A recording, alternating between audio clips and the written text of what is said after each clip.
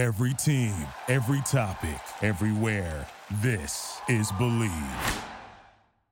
And in 3, 2, and 1.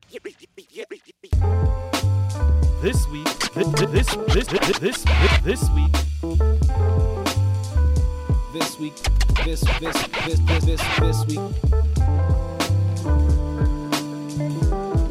This week in Geek.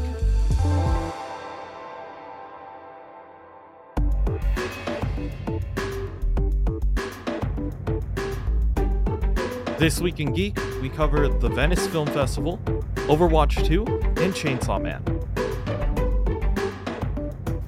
Hello, everybody. I feel like I slurred that everybody.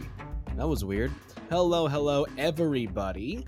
And welcome to another episode of This Week in Geek, formerly the Believe in Overwatch League podcast, but no longer because we decided to change it. Anyway, how are you doing, Kevin? How is you were asking me how the heat wave is on my end, and since you asked, I will respond. It has not been good. It got to like 111 at one point, Yeah. which was okay. It was really weird. I think this was on Sunday. Yeah, this was on Sunday. So it was 111 when I left the house on Sunday. I had to go run an errand. Which was stupidly hot, and it's like at least it's not a humid heat out here. It's not like damp and hot. It's a dry heat because we live in the desert. But I came back, and as I was coming back from my errands, I looked up, like I'm driving, and I look at the sky, and it's like very cloudy, and I'm like, maybe it's gonna rain tomorrow. Which I'm thinking, okay, that's great because like there's a fire close to where we are right now, and I think it was 87% contained at the time, so it was almost dead. But I'm like, okay. And then I said the California thing, we need this. And as I'm driving back, like there's a couple drops that hit my windshield, and it's like, oh, so it's raining today. And then it just starts fat, heavy, like really hard raining, like just storming, and like this is like tropical-ish kind of rain, which is really weird because it's like summer in the desert. And then the wind picks up, and it looks like something out of a hurricane. And so I finally get to my house, and I park the car, and I'm like, okay, I'm going to sit here and wait this out because there's no way it's going to last long. And so I sit there for maybe 5-10 minutes, and it's like, okay, this isn't going away. And then I step outside, and I run the 10 seconds from my car to the front door, and I'm just like soaked, just drenched and soaked. And it was really strange, and it lasted maybe an hour, and then it went back to being hot again. Just like it's close to maybe 100 at night sometimes here. It's like 90s. I think it was 98 that night. But yeah, it's not great out here. How about up north? You have more humidity though, right? We do, but it's still getting like ridiculously hot up here. Like, Ugh. I think we hit we hit 112. Oh, like, you beat a couple us. days ago. I was Dang. like, bro, this shouldn't be this hot. And like, usually if you go closer to like the bay, it's like even nicer, but like even SF was like 100, and they're like surrounded by water, so it's pretty terrible. How do you manage that? Because at least with here, the dry heat, it doesn't feel like it's hot and it hits you, but it doesn't feel like heavy and oppressive. It's just like, oh god, it's hot outside. But with the humidity, it's like I feel like it saps your energy even faster, and it's like I don't want to be alive anymore. Yeah, it's not it's pretty bad, but lucky for me, I haven't been outside in a while, so just been kind of cuddling in my own house and just like try not to go out, you know. Yeah, I get that. Speaking of staying inside your house, how's the streaming stuff going? Update. Oh, it is rough, not gonna lie. A lot of people just think like I just go live and just call it a day when I'm finished, but that's only literally like the start, and that's the reason why I have to start like my stream so early. So like from 3 to 6, I'm essentially like recording my game footage and I'm playing my games. Then I go to dinner whenever my parents want to, and then after that, I immediately go home, scrub through the whole video, find pieces that I like, and then clip them, and then essentially use that and have to like retool and re-edit the way how it looks online, and then just have like essentially from like usually around 10 p.m. to like 2 a.m. I'm just editing. I'm just editing the footage, putting it together, and making sure that it's ready to go. Yeah. But that in itself is really tough. Because like sometimes you like go through an entire like day and you're just like, I can't find anything. Mhm. So I'm slowly starting to figure out like what I need to do in order to like make the streams not only more entertaining for myself so I don't like mauled in the middle of my games, but also just to like find a way how to make it like fun, not only Yeah. for myself but like for everyone else who's watching. Because like the competitive grind, like watching anybody grind competitive is like it gets demoralizing after a certain point. So it's just like, It's called a grind for a reason. yeah, it is a grind. It's not like an easy like call it a day kind of thing. It's a lot. But I'm slowly starting to find like the tempo and the rhythm that I need to go by. um Mhm. so it definitely week one is like trial and error, like it's a lot, but when I eventually figure it out, it'll hopefully be a lot better once we start getting into like the later weeks.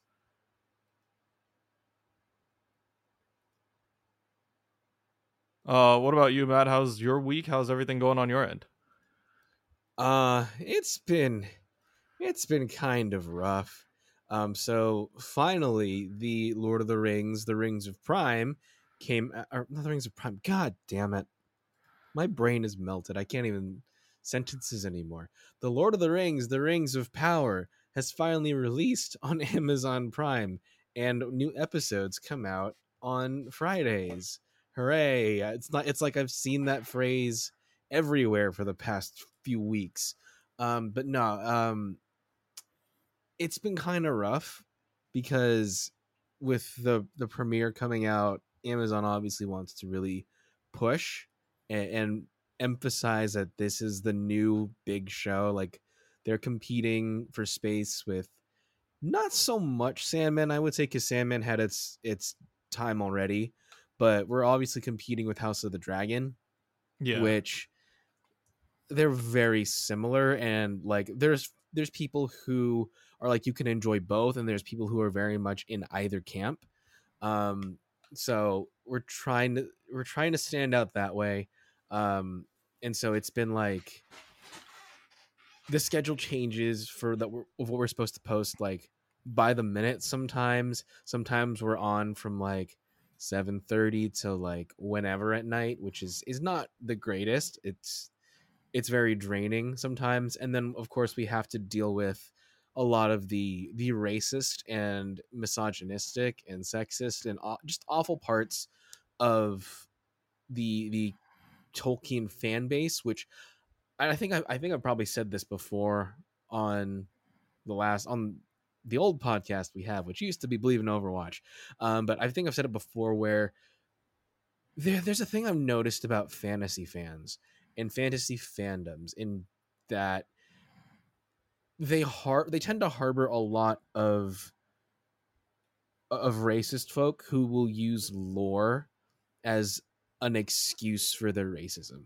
And I think a lot of that comes from the fact that a lot of the very popular or the more well-known or quote classic fantasy fandoms and properties and stories are very Eurocentric, and they're written by either white European folk or white American folks, and just simply because of that authorship, they're more focused on like Eurocentric white experiences, and they tend to not have as many as many people of color. Like a lot of these fantasy worlds are very like fantasy European inspired.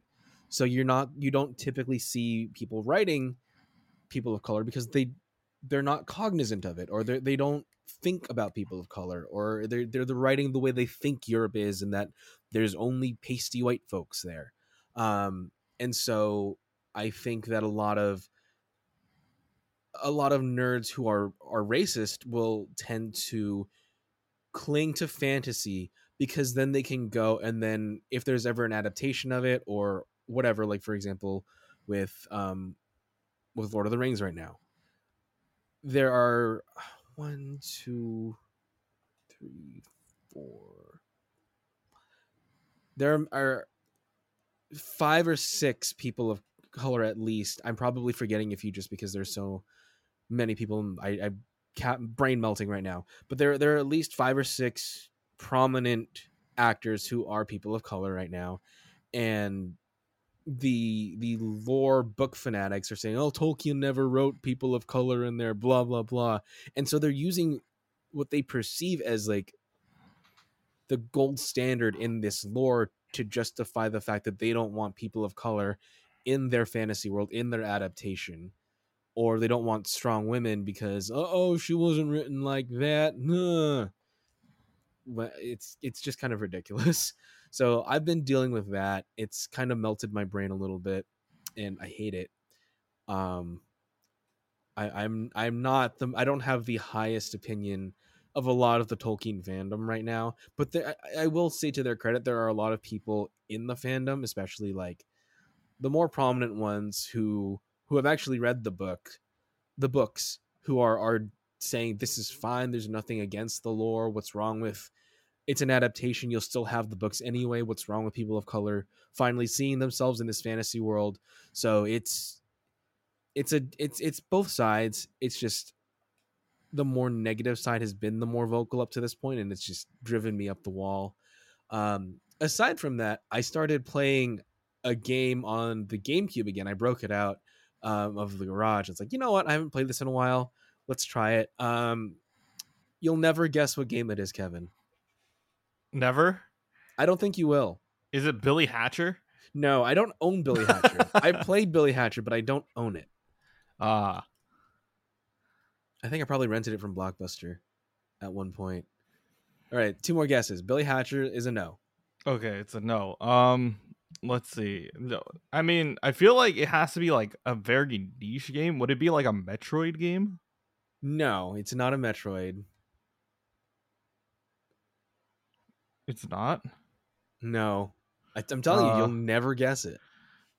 God, we gotta think more obscure. I thought Billy Hatcher was a weird one. That's a pretty like well-known GameCube game, though. I have no idea. The Game Boy Advance emulator. That was in the GameCube question. When I opened it, technically, there you go. But I didn't play it, so you were close. All right, what'd you end up with? Shrek 2.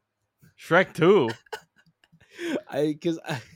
I got this game as a present for I think my birthday. I think at 2004, 2005, probably 2004 because the game came out in 2004. My friend gave it to me as a gift, and like it doesn't follow the movie too accurately. Like it hits the major locations and beats sort of, but also this game is just like way too fun. It has no as an adaptation of a movie, and like typically those games are just shameless cash grabs that really aren't any good. But as a video game adaptation of a movie, it has no right being as fun as it still is 18 years later. It's still pretty fun. Like I enjoyed myself playing it. It's fairly simple. It's a lot easier now that I'm older and like I have more dexterity and I'm better at video games. But like it's still pretty fun. I'm not gonna knock it. It's great. I love it. Yeah, I'm surprised. You know, like sometimes there's like games where you're just like, okay, this happens to work, but yeah, didn't expect Shrek 2. No one expects Shrek, but Shrek is love. Shrek is life. Shrek still plays pretty well 18 years later. All right, so let's get into the actual news of the week. Picking up from, I guess, where we left off last week, the Venice Film Festival has happened. It started last week. It's going until the 10th of September, so it's still got a couple more days to go. I believe that's Saturday is the 10th. But yeah, so continuing on from last week, Don't Worry, Darling, the Olivia Wilde and almost Shia LaBeouf movie made its premiere at the Venice Film Festival, and it was the subject of just a lot of really, really weird drama. So the first thing is that for whatever reason, we're not sure if this is actually a feud or not. But Olivia Wilde seems to be in another feud with another one of her actors. And maybe even another one, but the main one is Florence Pugh, who is the lead actress, seems to be beefing with Olivia Wilde. We're not really sure why. We're not really sure if there even is a beef. It seems like it because she really didn't interact with Olivia Wilde at all. She kind of was very standoffish in all the reports and all the photos. She, like, during the standing ovation at the end, she turned away. She just seemed not to want to do anything with Olivia Wilde. And I think today, I think, was like the New York premiere or something, and neither Olivia Wilde nor Chris Pine were in attendance. So there's that. We'll get to Chris Pine in a little bit, but it seems that, like, Olivia Wilde is I don't know what it is about her, but there are several reports that it just was a weird set. Like, she was quote unquote shirking a lot of her directorial responsibilities. She's seems to have made an enemy with Shia LaBeouf. She's made an enemy, it seems, of Florence Pugh. A lot of people are not happy with just the way she's handled this press tour. There's been so much drama coming out of it that, like, I'm not sure folks really would want to work with her again after this. Like, just hearing all of this stuff that's coming out of this film, it's a hot mess. And people, like, I think it might serve the film in a way in that, like, people are going to go see it just to see what all the hubbub was about with this film. Like, is it even worth the movie? So people might go see it. The second bit of weird drama out of this is Chris Pine is part of the movie, and I don't know what it is. I've heard reports that his schedule is just so insane that he's kind of exhausted out of his mind right now, that he has a bunch of different films that he's working on, premieres to go to, flying back and forth, that he's, like, had no time to rest. But he looked kind of zonked out at the premiere. Some people are like, is he on drugs? What's going on with him? He did not seem to be paying attention at all. He was kind of dissociating during the press conference. He just kind of seemed like he was in his own world, like really didn't care about anything that was happening right in front of him. There's a ton of memes out there right now. I'm sure you've probably seen them. And then the final weird tidbit from this premiere was there seemed to be video that looked like Harry Styles, who is also in the film, spat on Chris Pine as he was going to sit down. Chris Pine was sitting in between Olivia Wilde and Harry Styles, which is maybe fueling some speculation that Harry and Olivia are not together anymore. Allegedly, they kind of got together, either, depending on who you ask, either before this film was starting, during the film was starting, before she broke up with Jason Sudeikis, after she broke up with Jason Sudeikis. It's very unclear and murky right now, but they were a couple. They did not seem affectionate at all during this premiere, so maybe they're not a couple anymore. No one's sure. Maybe she's made an enemy of Harry Styles as well. But anyway, there was video that looked like Harry Styles was, like, spat on Chris Pine as he was sitting down, and Chris Pine seemed to react like he had just been spat on and didn't expect it. I mean, because no one really expects to be spit on most of the time, especially by Harry Styles. Like, Kevin, would you expect to be spit on by Harry Styles? No, but please. I mean, it'd be a story to tell, but yeah, I wouldn't expect it to happen. But anyway, so I saw the video. Have you seen the video, Kevin? I've seen the video. It's been surfacing all over the place. What did you think? Do you think that he looked like he spat on him? I don't think so. I just, it might have just been a, okay. I don't know. I don't see any malevolence there. Yeah, no. So when I looked at it, I didn't see, like, any spit fly, but it just the way that Harry was sitting down and, like, the kind of momentary pause he had, Chris Pine's reaction, it really looked like he spat on him for me, but he has no reason to. So that's what kind of confused me. Like, I mean, maybe he does. Maybe they're beefing too. Maybe the entire cast just hates each other and they're all fighting. We don't know. But the most convincing argument I've seen, and it looked like at a different angle, you couldn't even see any spit. So it's pretty much been cleared up at this point that he didn't spit on him. Chris Pine said that he didn't spit on him. Um, Harry Styles made a joke that, oh yeah, of course I went all the way to Venice just to spit on Chris Pine. What it looks like happened is like he was kind of feeling around for his sunglasses. Maybe he thought he lost them, and then he found them, so he was fine. And then when the film was actually starting to screen, he like put on his sunglasses, so he's probably sleeping through the movie, not actually watching it. So, that is probably the weirdest press coverage. Like this entire everything around this film is probably the weirdest, most insane press coverage that I've ever seen in any movie in recent history. Probably since the Disaster Artist movie came out. This is probably the weirdest press I've seen. And like the Disaster Artist was just weird because of Tommy Wiseau. And everything involving Tommy Wiseau is just... It's always weird. It's not going to be normal. That's facts. Like nothing about Tommy Wiseau is normal. Possibly because he's an alien. Anyway, another bit of news that came out from the Venice Film Festival that's pretty big is people are declaring that Brendan Fraser, the actor, has made a comeback. Brendan Fraser famously starred in the trilogy of Mummy movies. He was George of the Jungle originally, before they made the cartoon. He has cameos in other films as well, but like his biggest claim to fame, I'm pretty sure he was also in Journey to the Center of the Earth. He was also in Looney Tunes Back in Action, I believe. But his biggest claim to fame was the Mummy trilogy.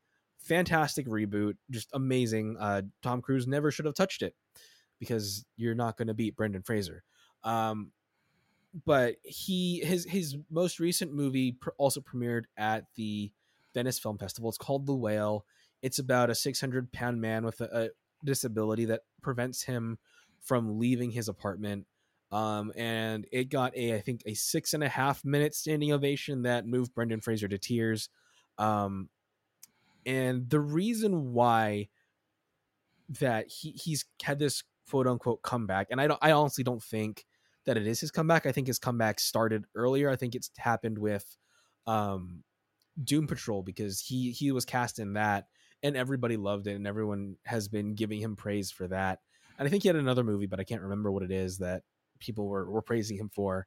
But the reason why he ever left was because, so in 2003, Brendan Fraser alleges that he was in the Beverly Hills Hotel when the Hollywood Foreign Press Association's president, Philip Burke, sexually assaulted him. He says, his left hand reaches around, grabs my ass cheek, and one of his fingers touches me in the taint. And he starts moving it around. According to Burke in his memoir with Signs and Wonders, he claims it was a joke, but of course Brendan Fraser doesn't feel like it's a joke. He's just been sexually assaulted, and like it feels really icky that this man is saying, oh, I sexually assaulted Brendan Fraser, I pinched his butt as a joke. It feels really icky. Brendan goes on to say, I felt ill, I felt like a little kid, I felt there was a ball in my throat, I thought I was going to cry, I didn't want to contend with how that made me feel or becoming part of my narrative. So he went home immediately after this happened, told his wife, but he didn't want to go to the press because 2003 was a different time. You even saw it like during 2017 when a lot of the and even after, when the Me Too movement was happening, people were still very dismissive of any reports. And the fact that Brendan Fraser is a man who got sexually assaulted, there is a stigma still, I think, and especially back then there was even more of a stigma around men who get sexually assaulted.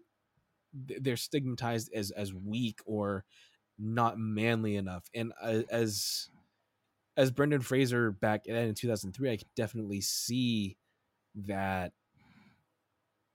how it would be intimidating for him to report someone who was the head of the Hollywood Foreign Press Organization, and it becomes a he said kind of thing, and it's just, depends on who you believe. Um, Eventually, at one point, Brendan Fraser demanded an apology, but he didn't really get an apology in the sense that he wanted. The apology letter admitted no wrongdoing, the usual, if I've done anything that upset Mr. Fraser, it was not intended and I apologize from Burke. He says that it's a total fabrication. Um, yeah. So that's why Brendan Fraser kind of disappeared from Hollywood. Um, I don't know really what prompted him to come back. Maybe it was the support that he found after the Me Too movement, that he was believed and that people still liked him, I guess. So he's back now and people love him, and he got a 6.5 minute standing ovation, which is great. I wish that the Batgirl movie hadn't been canceled because he would have played the villain Firefly in that, which would have been really cool to see. And then the last thing from the Venice Film Festival is I really don't understand it, but like this goes with other film festivals as well. But with every headline that comes out, you see like they talk about how long the standing ovation was, which is kind of ridiculous because who cares how long they clapped? Like the 6.5 minute standing ovation for The Whale, the 4.5 minute standing ovation for Don't Worry Darling, the film The Banshees of Inisherin, which stars Colin Farrell and came out in this film festival, had a 13-minute standing ovation. Can you imagine just standing there clapping for 13 minutes, Kevin? That's way too much. I can't even. I don't even want to stand up for 13 minutes, let alone Right? stand and clap. That's two things. Yeah. That's two extra things. I know they also count the standing ovations for like presidential speeches as well. I remember in 8th grade when we watched, I think, Obama's speech. I think it was his candidacy speech, or one of his speeches. Our history teacher had us count how long that standing ovation was, and it was kind of brutal, kind of ridiculous. And I don't understand why this is such a sticking point for folks. I was looking at two articles, Inside Hook and IndieWire, and between the two of them, but between these two articles, I read that one of the reasons why some people believe that standing ovations are so like they go on for so long is because it was the Atlantic, I think. Actually, I've read a couple articles trying to figure out why. Whatever. One of the people he interviewed for the Atlantic said that for they liken it to crowd mentality. They even go as far as saying it's kind of like disease-ish. But when people stand, they're looking for permission to stop and like bandwagoning effect. So they're waiting for other people um to start to die down, and as more people will start to die down, then the applause will stop. But if people keep going, you don't want to be the one person who just kind of stands there and doesn't clap. And there's also like ways that you can get people to continue to keep clapping. Like you do something funny on stage, you kind of gesture to one of the other cast members and try to get them specific applause for their own performance as opposed to the general applause for the entire cast. And so you just keep getting people to bandwagon on and on and on and on and on until like eventually they decide that they don't want to clap anymore. I can't imagine just standing there clapping for 13 minutes though. That's ridiculous. And like why does it even matter? And I think the reason that it matters is just because in the age of internet news journalism, people are looking for just any sensationalized headline that they can put up there that maybe grab someone's attention. Like, oh my god, how long was this applause for? 13 minutes and clapping for? Oh my god, Jeez. let me check, let me see this. And it just it feeds because that makes news. So I guess maybe the in order to make news, the filmmakers and the cast will try to egg that applause for as long as possible. I've never clapped for 13 minutes for anything. Longest I've probably clapped is probably a minute or two, and that's even long. A minute of clapping. Yeah, just straight. I'm a film major and I don't even clap that much, bro. Like I've never seen a film that made me be like, dang, I gotta clap for this for 13 minutes. That's ridiculous. I think the only film in recent history that I felt like, damn, like this movie really made me feel something and played with my mind was Parasite. And I wouldn't clap for 13 minutes for Parasite as much as I love it. No. No. You'll get maybe a minute out of me if I'm really feeling enthusiastic. 60 seconds, that's all you get. If Bong Joon-ho only gets a minute, none of you get more than that.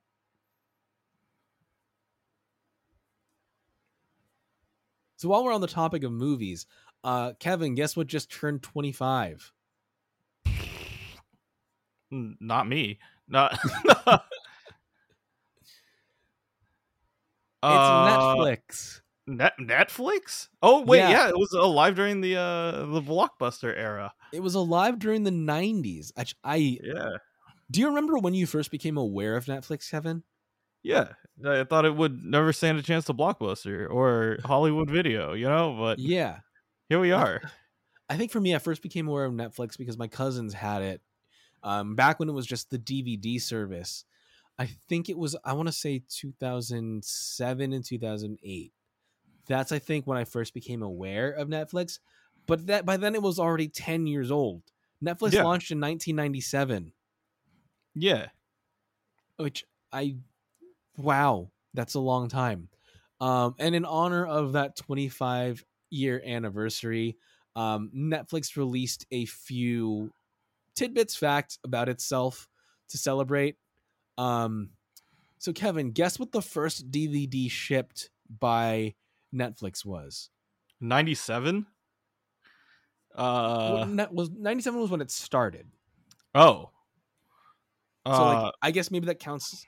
That probably counts like incorporation, filing paperwork, and everything. Like officially, it was a company in 1997.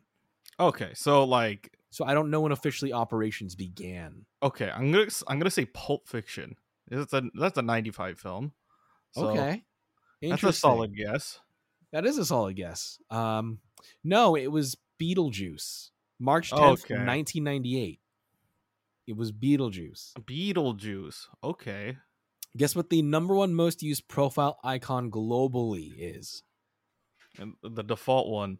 I mean, you would think because people don't want to change the it. N. Just. Oh wait, like, are we talking like now? Yeah, now currently. I bet is it something from Stranger Things? You would think because considering how big it is, but it's not. It's not. No. And it's not the default profile. No, which you would think it is because people don't want to change their profile pictures because it's exactly. It's just I'm lazy. Yeah, I still have my. No, actually, I changed it after because everyone was changing it on my family, so I might as well do it. But I kept it for the longest time until I finally gave my account to my siblings, and then they started changing things, so I changed it with them. But no, it's any last guesses? It's kind of ridiculous. No. I hate it. It's the Boss Baby. Oh my god! Guess how many profiles have this? Gosh dang Boss Baby. I hope it's not. Is it in the millions? Yes. Gross. It is. Do you want to guess? No. 2.8. 11 million. That's a lot. 11 million Boss Babies. Not about that. Why? No Did 11 million people even watch Boss Baby? Like, I'm not one of them. Neither am I. Currently, guess what the show with the most My List ads is? As in, like, they've been, like, saved in the My List. Yeah, in My List. It's got to be something that's somewhat popular, but, like, not everybody's watching. Yeah. Okay. That's probably fair, considering the series. I would say Squid Game. Close, kind of. Similar vein, I would say. Is it like a death game still, or? Yes and no. Alice in Borderlands? No. I think we're going the wrong direction there. All right, it's Money Heist, Money Heist. Okay. which I think it does. It needs to be actually watched, I think, because it is a fantastic series that like it hooked me in really, really fast. I loved it. I haven't seen the Korean version yet. I'm scared that it's not going to capture the same magic as the Spanish version, because the Spanish version was great. But yeah, it's Money Heist. Guess what the original name or placeholder name for Netflix was? A video slot? I don't know. I mean, considering the name Netflix, that was a good guess. It's Go for it. it's Kibble, like the dog food. It's Why? Kibble. Were they gonna deliver? Were they gonna deliver dog food or something? Was that like the original goal, or? I don't know. And you know how the original, like not the original, but you know how the sound for Netflix is the dum. Yeah. It was also originally animal themed. It was supposed to be a originally was considered using the sound of a bleeding goat. So Why?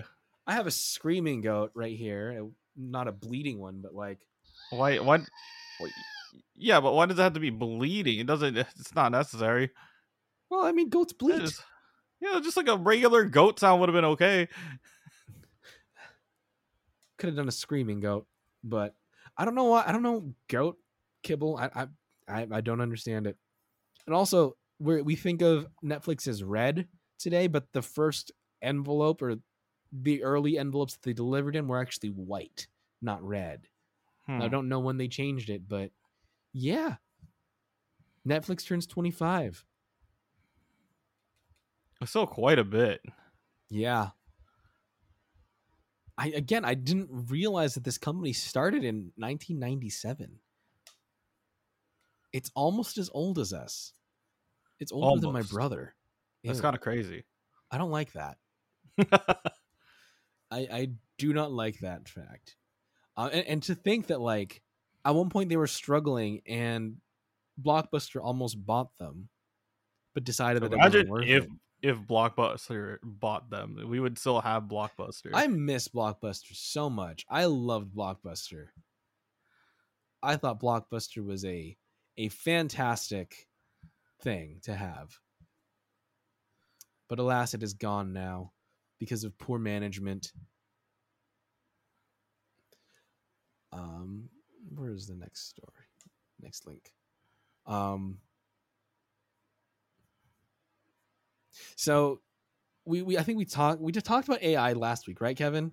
Yeah, we talked a little bit about it. Yeah, with AI generated lyrics. So here's Yes. another AI story for you, Kevin. An AI won an art contest. Oh. Yeah. Okay. Which, like, if you look at the piece, like, honestly, it is fantastic. So Jason M. Allen entered a competition in Pueblo, West Colorado, in the emerging artist division's digital art / digitally manipulated photography category. Now, the only I think the only real qualification to enter this category was that it has to use digital technology as part of the creative or presentation process. So what he did was he used the AI software Midjourney, which I believe John Oliver did a bit of a topic on it very recently. But he used Midjourney to create a piece called, I can't speak French, but it translates to space opera theater. And I think out of 11 entrants and 18 entries in this division, he got first place and won the $300 prize. Dang, okay. So the AI actually beat out humans in creating art, which on one hand is fascinating. And I don't know if the fact that the judges judged this to be art and gave it the prize, I don't know what that does for the argument of can AI create art, because it's not, because a lot of art is based on emotion and feeling and personal experience. What these prompts do is, or at least from what I understand, is this AI art creation things is they look at prompts and they aggregate data to learn about certain things. Like they'll learn what a cabbage looks like and they'll learn what a cabbage is, and they'll just kind of pull different data points to learn, I guess, and then they'll create the art that way. um and again, this is a fantastic looking piece, but if it's just like aggregating data ones and zeros, is that art? And on the other hand, you could also argue, isn't that what artists are just doing with their own experiences? They're aggregating their own information and creating an art piece with it. Like, I don't think personally, I don't think that AI and robots and what they create consists really of art in the sense that we recognize art as being like, I'm trying to, art as being art, for a lack of words to explain it. Like, it doesn't have the soul behind it. It's just it's a pretty image, if it makes any sense, as opposed to being bona fide art with emotion behind it. Mm-hmm. Like, what do you feel about like the AI and art aspect of it, and like the fact that this won over humans? It's cool that it's like it it make image look good, but at what cost, right? It's just making it's making it look good, but it doesn't really have like any feeling behind it. So yeah, cool. It may be superficial, but I don't know if like that was the intent behind it, you know? Yeah. Is there any point at which you think that AI will be able to create something that's considered art? Uh I don't know. I think if there was an intent behind like somebody using AI as the tool to get it to work, then maybe. But I don't see like just an AI coming up with art on its own without like having at least a prompt or something to like tell it to try this, you know? I mean, there is a prompt. It's just Alan won't say what his prompt is at the moment. Yeah. I think there may be ways for people to employ AI to create art, like if they use it as part of the process or as a tool. Um, like, I don't know if I consider this one because he just kind of typed in a prompt and let it run. So I don't think this counts. But if you use it for like, if you employ it as part of the process and not just the type in prompt, get art, submit art kind of thing, I think that there is a possibility for humans to use AI to create art, but I don't think AI at this point in time, at least, is creating art in itself. I think we have to get to the point where like robots are to the point of where they are in sci-fi, where it's like they're actual people, where they can develop individual personalities and approximate emotions to the point where it's indistinguishable from humans, kind of a thing. Mm-hmm. When we get to that point, if we ever get to that point, I think then maybe robots will be able to create art, um but not currently. I don't think we're anywhere near that. I don't think this constitutes as art. I think this is just like, this is like if you submitted a graphing calculator's graph just based on sticking in some data coordinates and called that art. That's what I can relate this closest to, I think, for me. If that makes sense. No, yeah, that makes sense. It's just like it doesn't feel like there was intent. It's just calculated. Yeah, exactly. It's just code operating, pulling together data points to make something that is a pretty image. And lastly, for me. Overwatch 2 is coming October 4th, right, Kevin? Yeah, it's October 4th. Yay! So October 4th is bringing Overwatch 2 with the new maps, new cosmetics, and new heroes. But there's a catch there, because not everyone's gonna really be able to access the new heroes right off the bat. I'm not sure where this image comes from, and this has been confirmed by the devs that this is actually real. But I think this was in BattleNet for a little bit, but then it got taken down. But of course, people screenshotted it and shared it over the internet because it's no longer on the website for them. Part of it says, I think this is probably from purchasing the Battle Pass.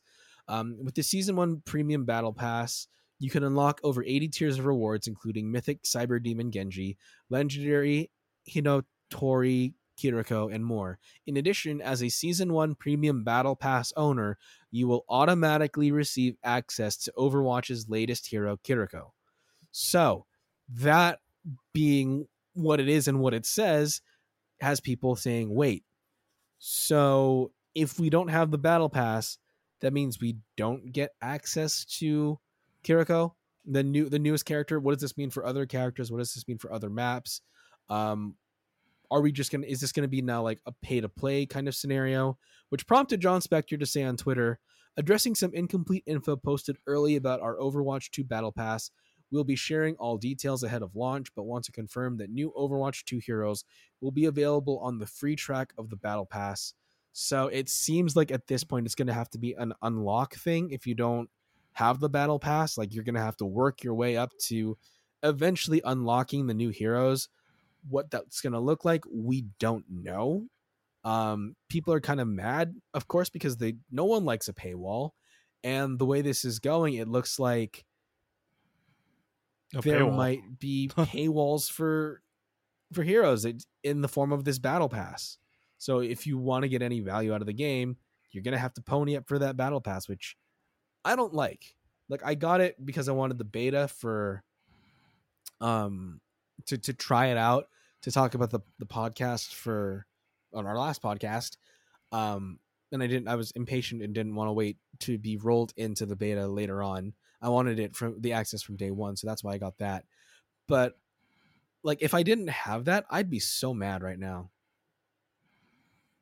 Yeah, it just feels kind of weird. Like, all the other heroes were free on release. It's just a matter of if you can try it or not, you know? Yeah. But now it's just like kind of pay for early access, you know? Right.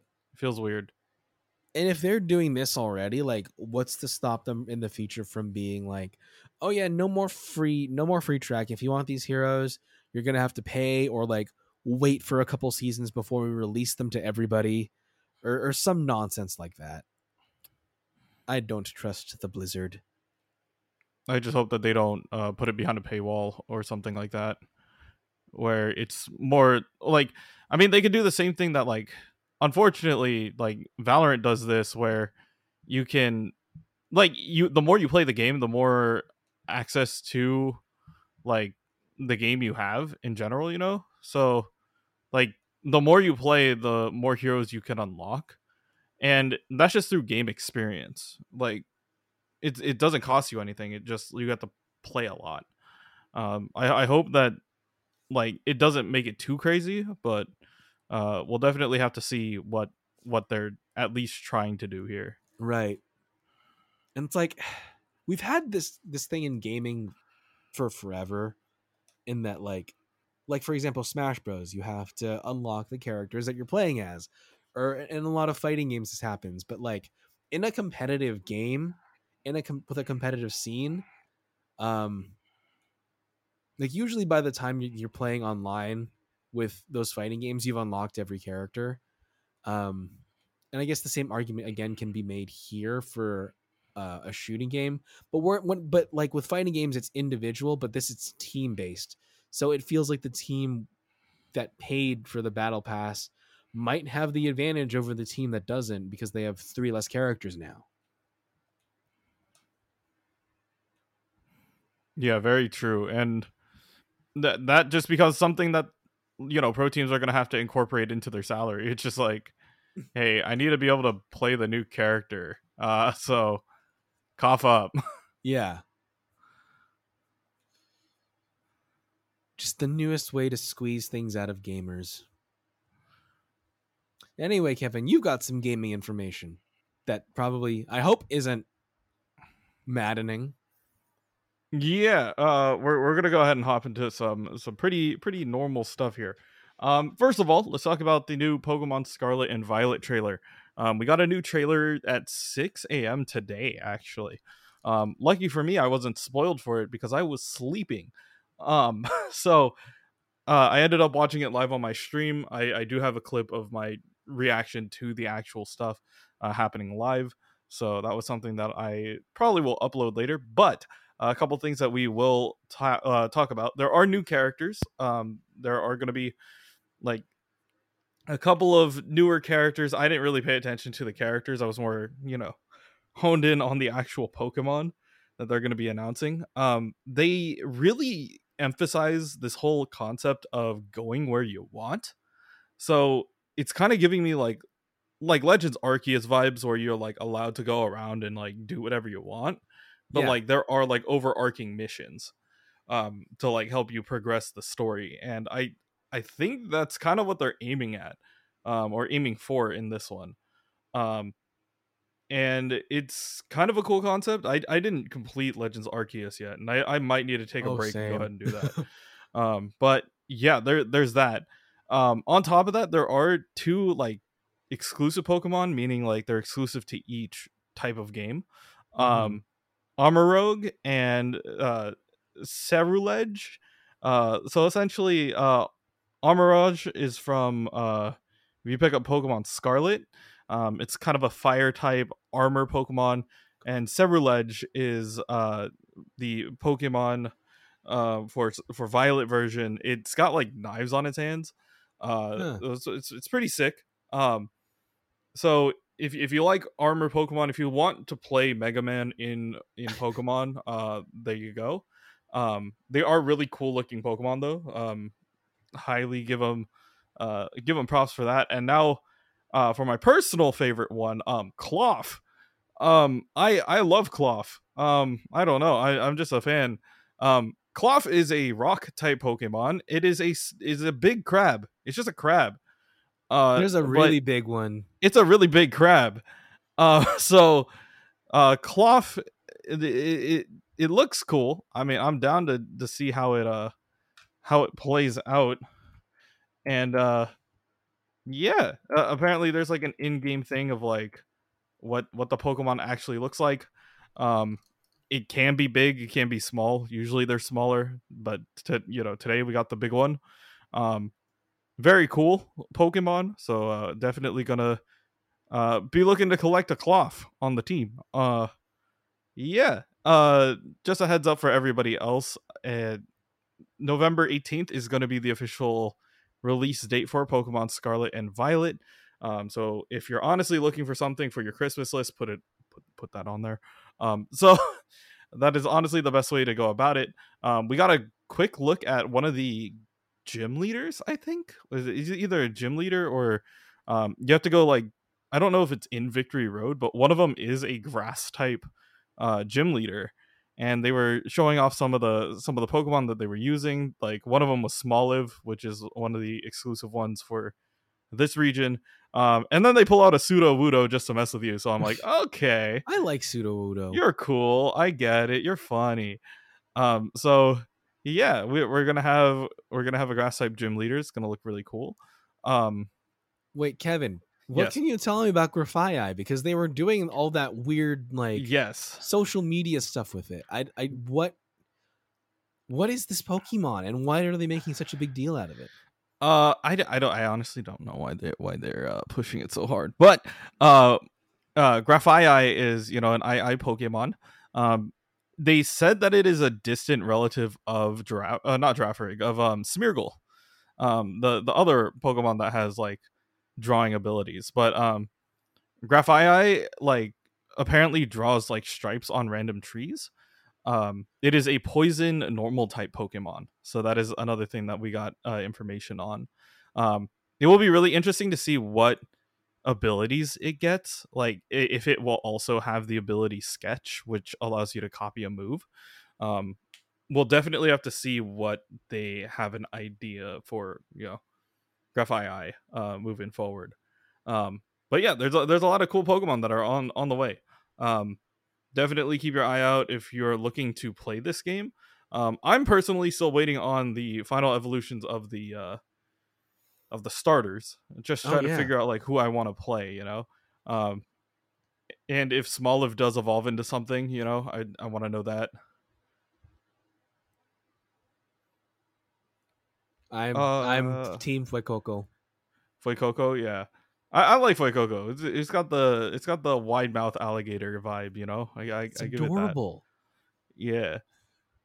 It just depends on like if we do go for the Scarlet or Violet version, They do give you the fire, like was Hmm. Ceruledge and Armorogue, they're both fire types. One's fire psychic and one's fire ghost. So that's gonna be really interesting to see what happens there. Once again, release date November 18th. Mark it on your calendar. Ask for Christmas. Uh, we'll see how that goes. Moving from one video game announcement to another, we're going to be hopping into more of the esports side of this. So, the Valorant Championships for 2022 is wrapping up its group stages right now. Um, because it is in Istanbul, the times are super messed up for us. Uh, Usually, I only catch the highlights and have fun with that. One of the highlight matches was DRX versus 100 Thieves. Round one went, I think, 32 rounds or something like that. It was ridiculous. If you do want to see like really high level like Valorant play, and how much like mental fortitude these guys need, that match was one that was kind of ridiculous to look out for. um if you're interested, the playoff rounds start um this weekend, or technically on Friday. So if you guys want to watch those rounds, you can. And they are all fighting for a slice of $1 million prize pool. I think first place goes home with like 300,000 or something, Ooh. 300,000. So it's still a pretty good amount. I mean, Um, that's more money than I have. yeah, I know. Like it's kind of ridiculous.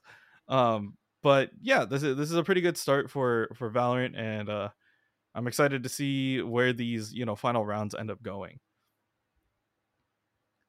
Uh, yeah, from the esports side, let's go to something that's even more, uh, dare I say, bizarre. Um, Wow. wow, you're freaking weeb. All right, uh, we're going into the new JoJo's game.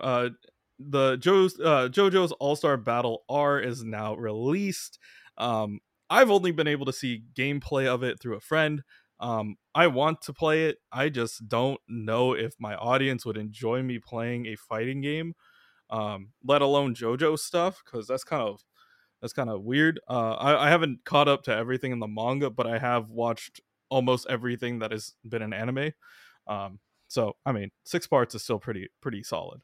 Um, Speaking of that, the JoJo characters have characters all the way to part 8. So ridiculously long roster. They just added, from part 1 Speedwagon. From part 4 they added JoJo, or they added Jotaro. Jotaro Kujo, part 4, which is the white variation, the not quite old guy, but still in the middle, Jotaro. And then the last one is from part 5, with Prosciutto and Pesci. So that's going to be really interesting to see their gameplay. I saw a little bit of it, thought it was a lot of fun with that.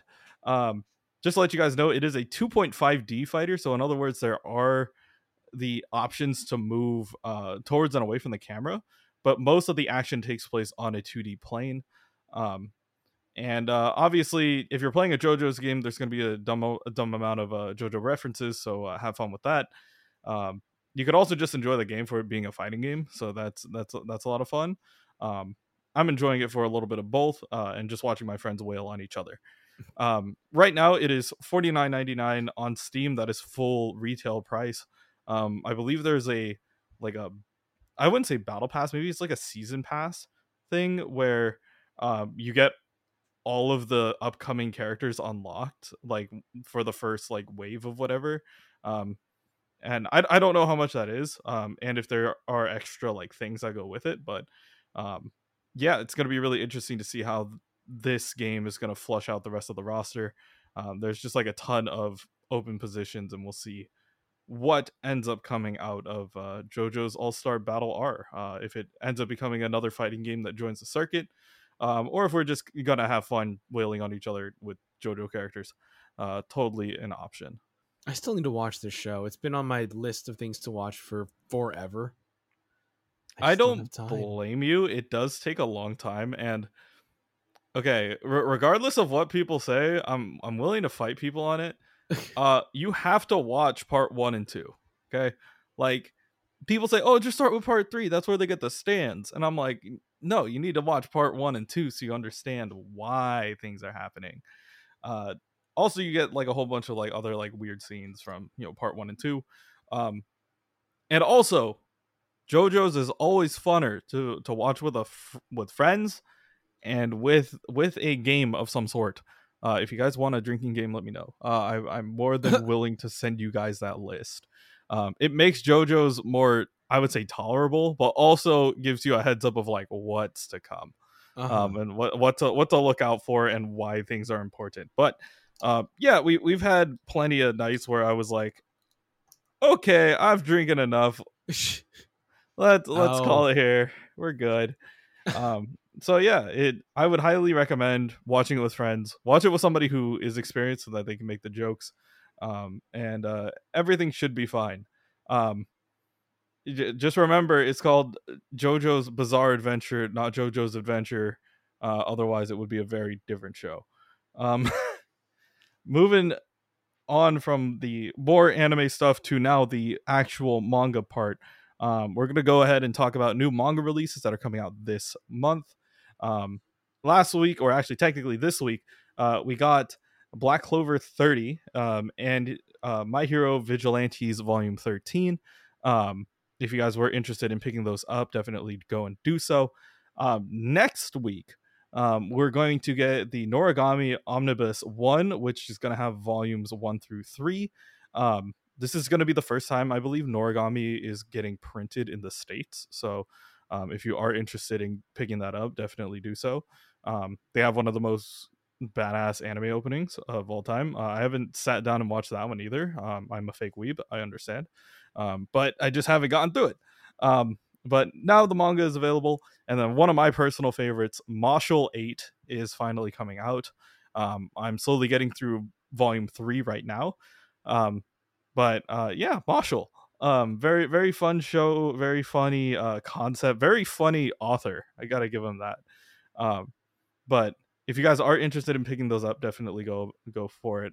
I'll give you a quick recap of both of them. Noragami is about a low-level god who is looking for anybody to give them money in order to help them out. They start out with like things that are smaller and tries to become like the biggest religion, therefore people believing in them, and so on and so forth. Marshall is a comedy manga series written in Shonen Jump about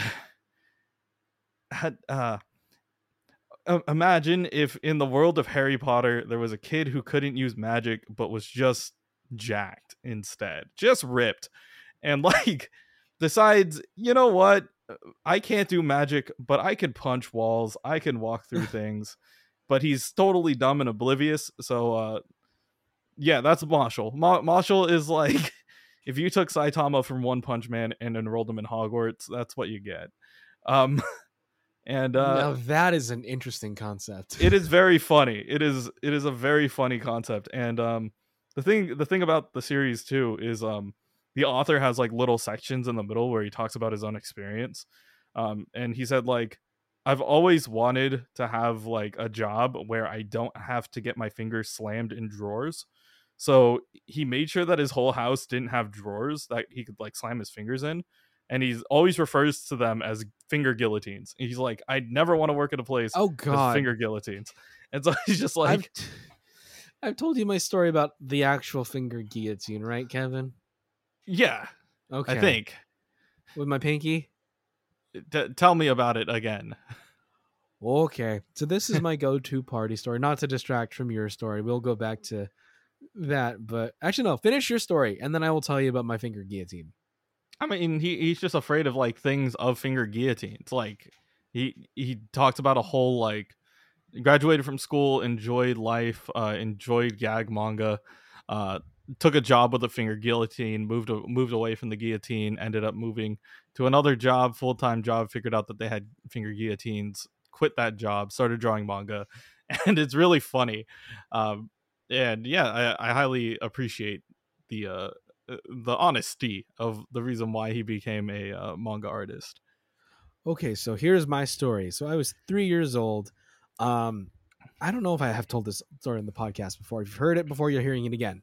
So I was 3 years old. I was watching Disney's Tarzan in the movie theater, and this is the movie theater that's still. I'm still close to this movie theater right now. It's a little farther from me, but it's like it's by the mall, so I'm by there all the time. Um, but the way that these seats at this movie theater were set up was they were reclinable, so you could lean back in them. But they had this little exposed mechanism in this kind of box in between each chair. So it's like chair, and then the space where the armrest is, there's kind of like the box, and Mhm. then another chair, and then a box. And this mechanism was exposed, and it was kind of like it was like a guillotine in which there are two holes or like two discs or whatever that have holes in them, and when you lean back they like swing shut, so it's like an actual guillotine. Now I'm 3 years old. I have no idea what I'm doing in life. I'm just a dumb almost or post toddler, not even like really old enough to do anything. I was 3 and I wanted to go see Tarzan in the theater in 1998. Anyway, so I see this box, I see the little holes, and I'm like, oh, it's a finger holder. So I stick my right pinky in the hole, and it's just comfortably chilling there the entire movie. And it's towards the end where I am. It's Kerchak and Clayton and Tarzan are having like the big climactic battle. I think Kerchak is just about to die. Spoiler warning if you haven't seen this movie Tarzan. from however long ago, whatever 1998. Um, so I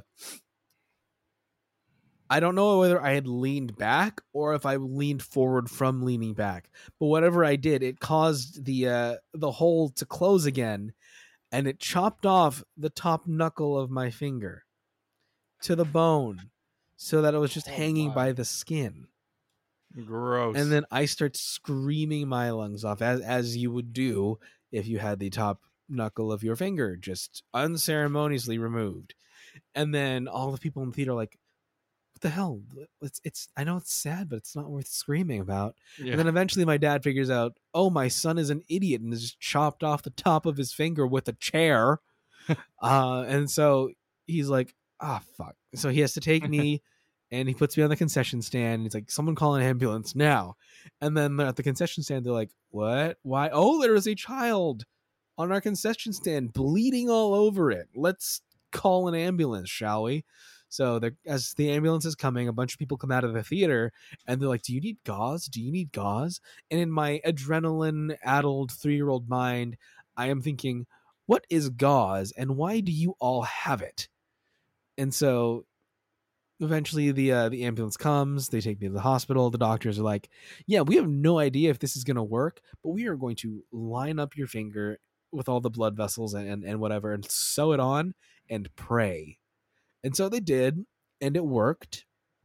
I know they at one point they had to like put a pin inside my finger so that it would heal and align properly. And then my brother was, I think, just born at the time because it was 98. And so my mom came, or no, it was 99 because my brother was born in 98. So this was in 1999. I've been telling people the wrong year the entire time I've been telling the story. This is 1999. I was 3 or 4 at that point then. And so yeah, my mom came with my younger brother who had just been born, And I know at one point I was a good older brother because I told her I didn't want him to see me because I didn't want him to be scared. So, yeah. That is the story of my finger. Oh, and I told the story to the writer of the movie, Tab Murphy, at one point because I was doing an interview with him for the film festival, and he wrote a film that was appearing in that festival. And I told him the story, and he's like, wow, that is the most intense Tarzan story I've ever been told. And then he sent me some signed posters of Tarzan, which was pretty cool. You got signed Tarzan poster so you could be reminded of the time that you almost lost your finger. Pretty much. Oh, my mom still has the photos of all of my finger and That's kind of gross stuff. And she's like, one time I was like just wandering around the house, and she called me into her room and she said, "Here, look at this." And it was just a photo of my finger with like this metal pin stuck inside it. It's like, why would you show that to me? That's horrific. I don't want to ever see that again. Like, it's disgusting. Why would Yeah. you do this to me? And she's like, I don't know. I thought it'd be cool for you to look at. I'm like, That's not cool. no, this is traumatic. I hate it. It's disgusting.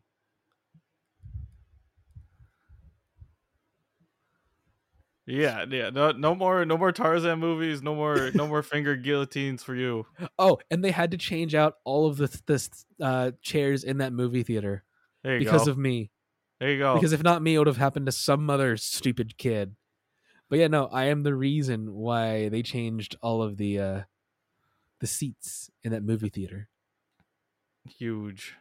If you ever come up to you're in California. If you ever come up to Santa Clarita and you ever go to like Six Flags, like let me know and I'll show you where the theater is.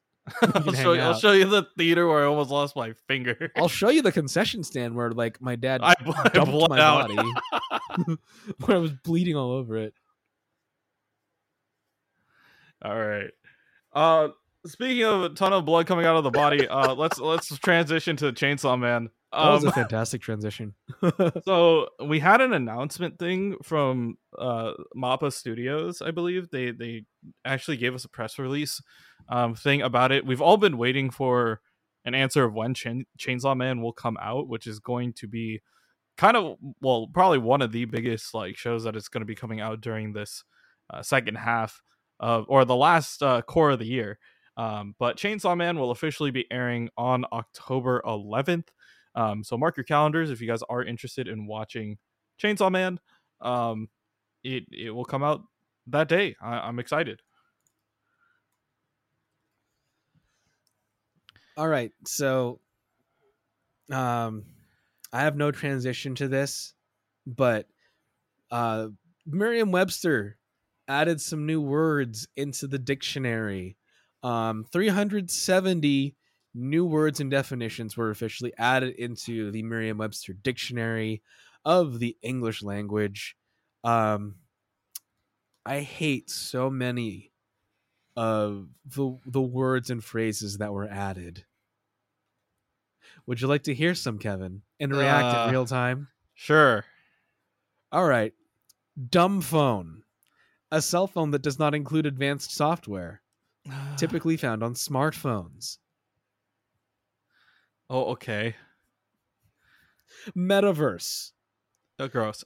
A persistent visual environment that allows access to and interoperability, I can't say that word, of multiple individual virtual realities. Also, any of the individual virtual environments that make up a metaverse or a cosmology, the hypothetical combination of all coexisting or sequentially existing universes.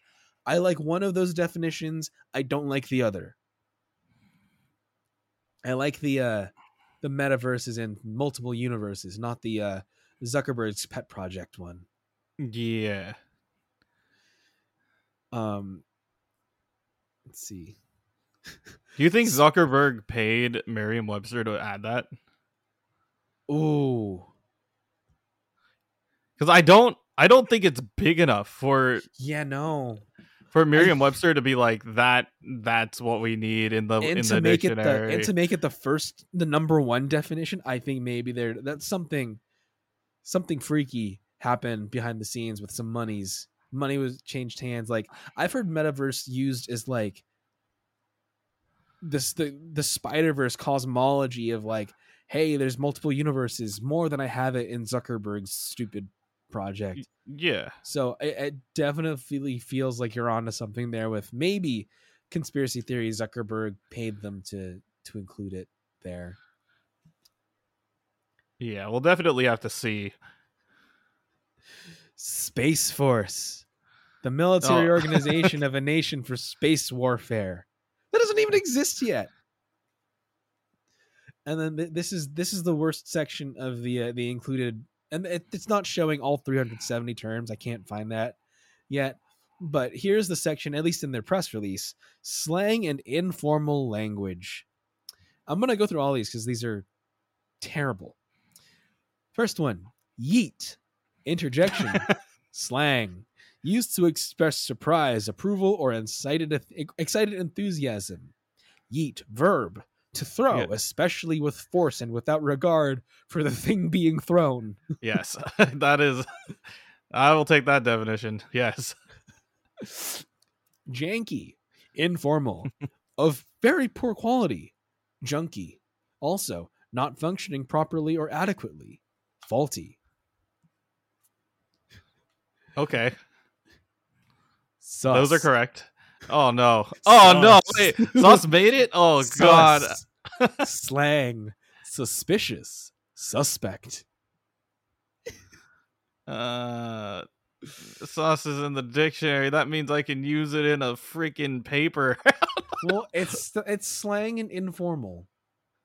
So, depending on the criteria of your specific paper and your professor or whoever, whatever body you're submitting to, if they permit slang and informal language, you could theoretically use the word sus, then point to the Merriam-Webster dictionary and say it is included in here. I'm not about that, please.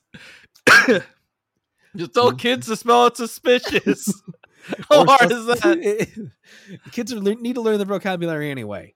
Come on. Luke. Slang. A fashion look that is distinctive to the wearer and that is noticeable and memorable to others. L-E-W-K. Luke. I hate it.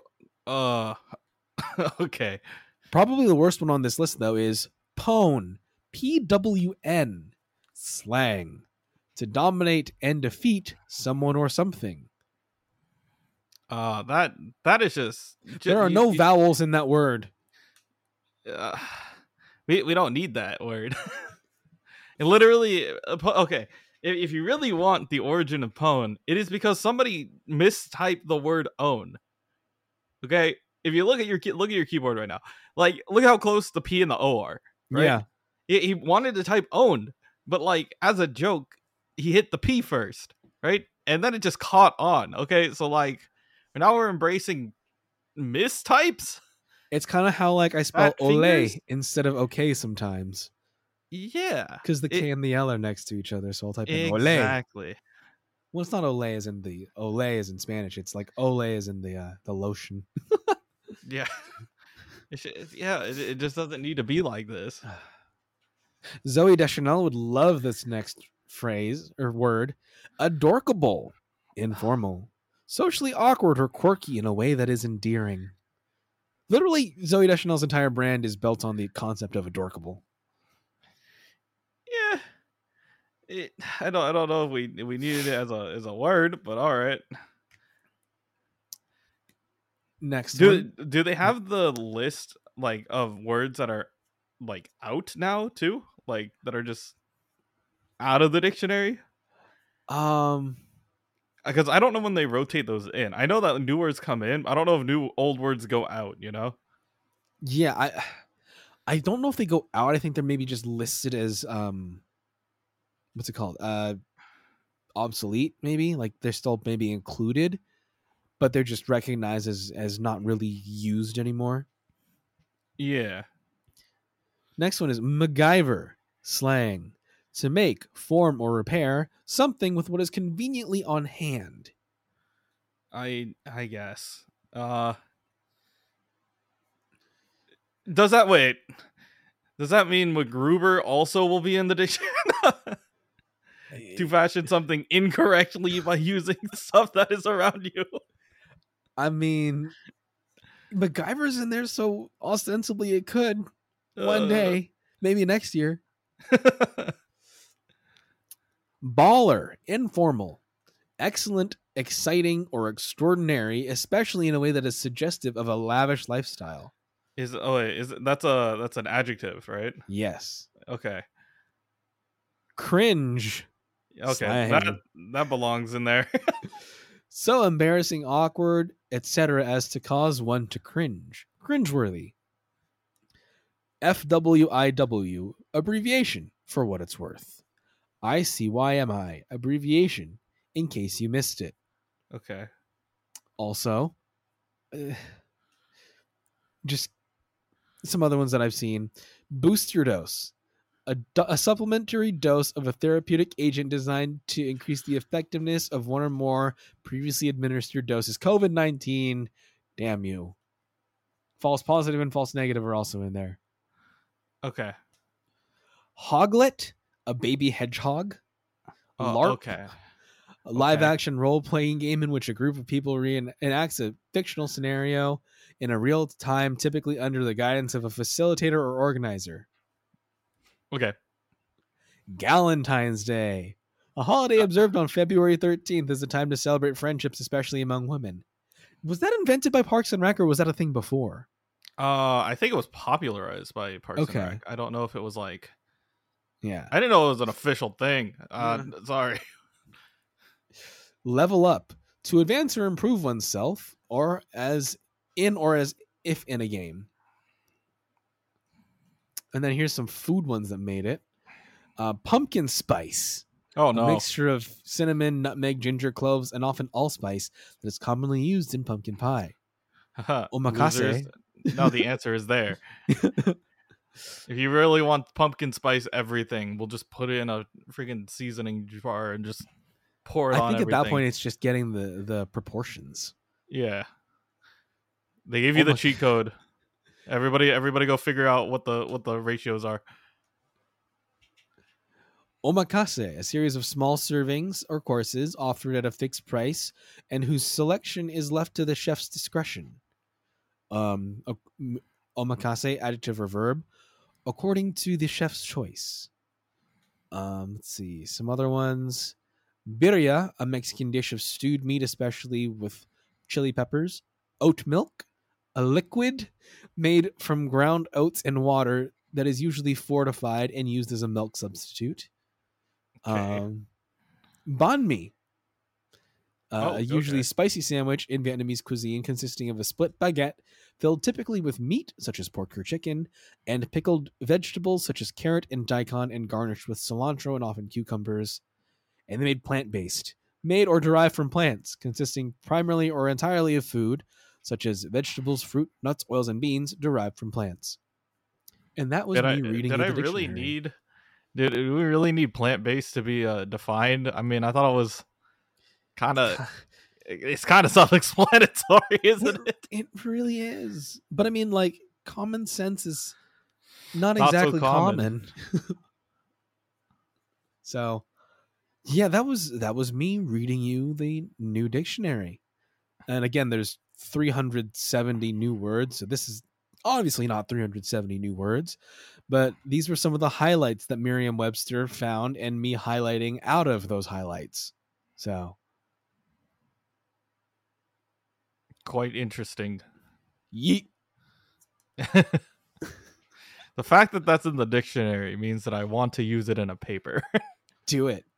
You can just point to the dictionary now. It exists, therefore I will use it. It's like If I Fits, I Sits, but for language nerds. Yes. Anyway, Kevin, any last words from you before we wrap up for the week? Not yet. We will definitely go over what is happening in Pokemon Unite when we finally get there. Apparently we're supposed to have like legacy trainer cards coming in. Like either today or tomorrow. Essentially like right now, like when you catch a Pokemon in Pokemon Unite, it shows your like character profile. But I think they're gonna change it to like legendary trainers. So like you can get like Raihan or Leon from Sword and Shield. I think Cynthia is one of them. Steven, N. So we'll definitely have to see who they're going to include in there and if it's going to start becoming a trend of things that can be included in there. So yeah. Other than that, I've just been experimenting more with social media and whatnot, trying to figure out what times will work for me and what kind of content I can make. So definitely trying to keep all that up and running, and we will see how it plays out. So once again, if you guys want to follow me, I'm Kanashi. You find me on Twitter and on Twitch every day, every weekday from 3 to 6. We're just playing Pokemon games in general. Like right now, I'm trying to test how well Pokemon Pinball would work, and how hard the freaking one for the Game Boy Color was. This thing is tough. End of rant. End of things, Kevin. All right, everybody. Thanks for taking a listen this week. Go watch The Rings of Power and at least give it a try. If you don't like it, you don't like it. But please, don't send hate mail or death threats to the cast, please, because apparently that's been happening. Just don't do it. Just watch the show. If you like it, you like it. If you don't like it, you don't have to like it. You can just move on. You can just move on with your life.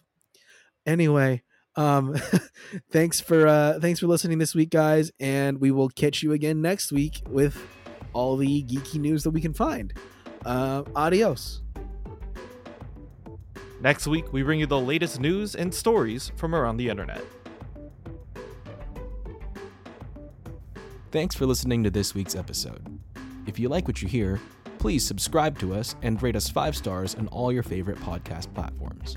You can also follow us on all social media at TwigPod, that's TWIGPOD, and feel free to send us any questions, comments, or any suggestions of topics you'd like us to cover. If you'd like to advertise with our show, please contact our network at Believe.com. Thanks for listening, and we'll catch you next week in Geek. Save big money at Menards. Let the fresh air in and keep the bugs out with replacement screen for your doors and windows from AdForce. It's easy to install, durable against the elements, and comes in a variety of types to suit your needs. Repair your screens today with a roll of replacement screen on sale through May 5th. And check out more great deals happening now in our weekly flyer on Menards.com. Save big.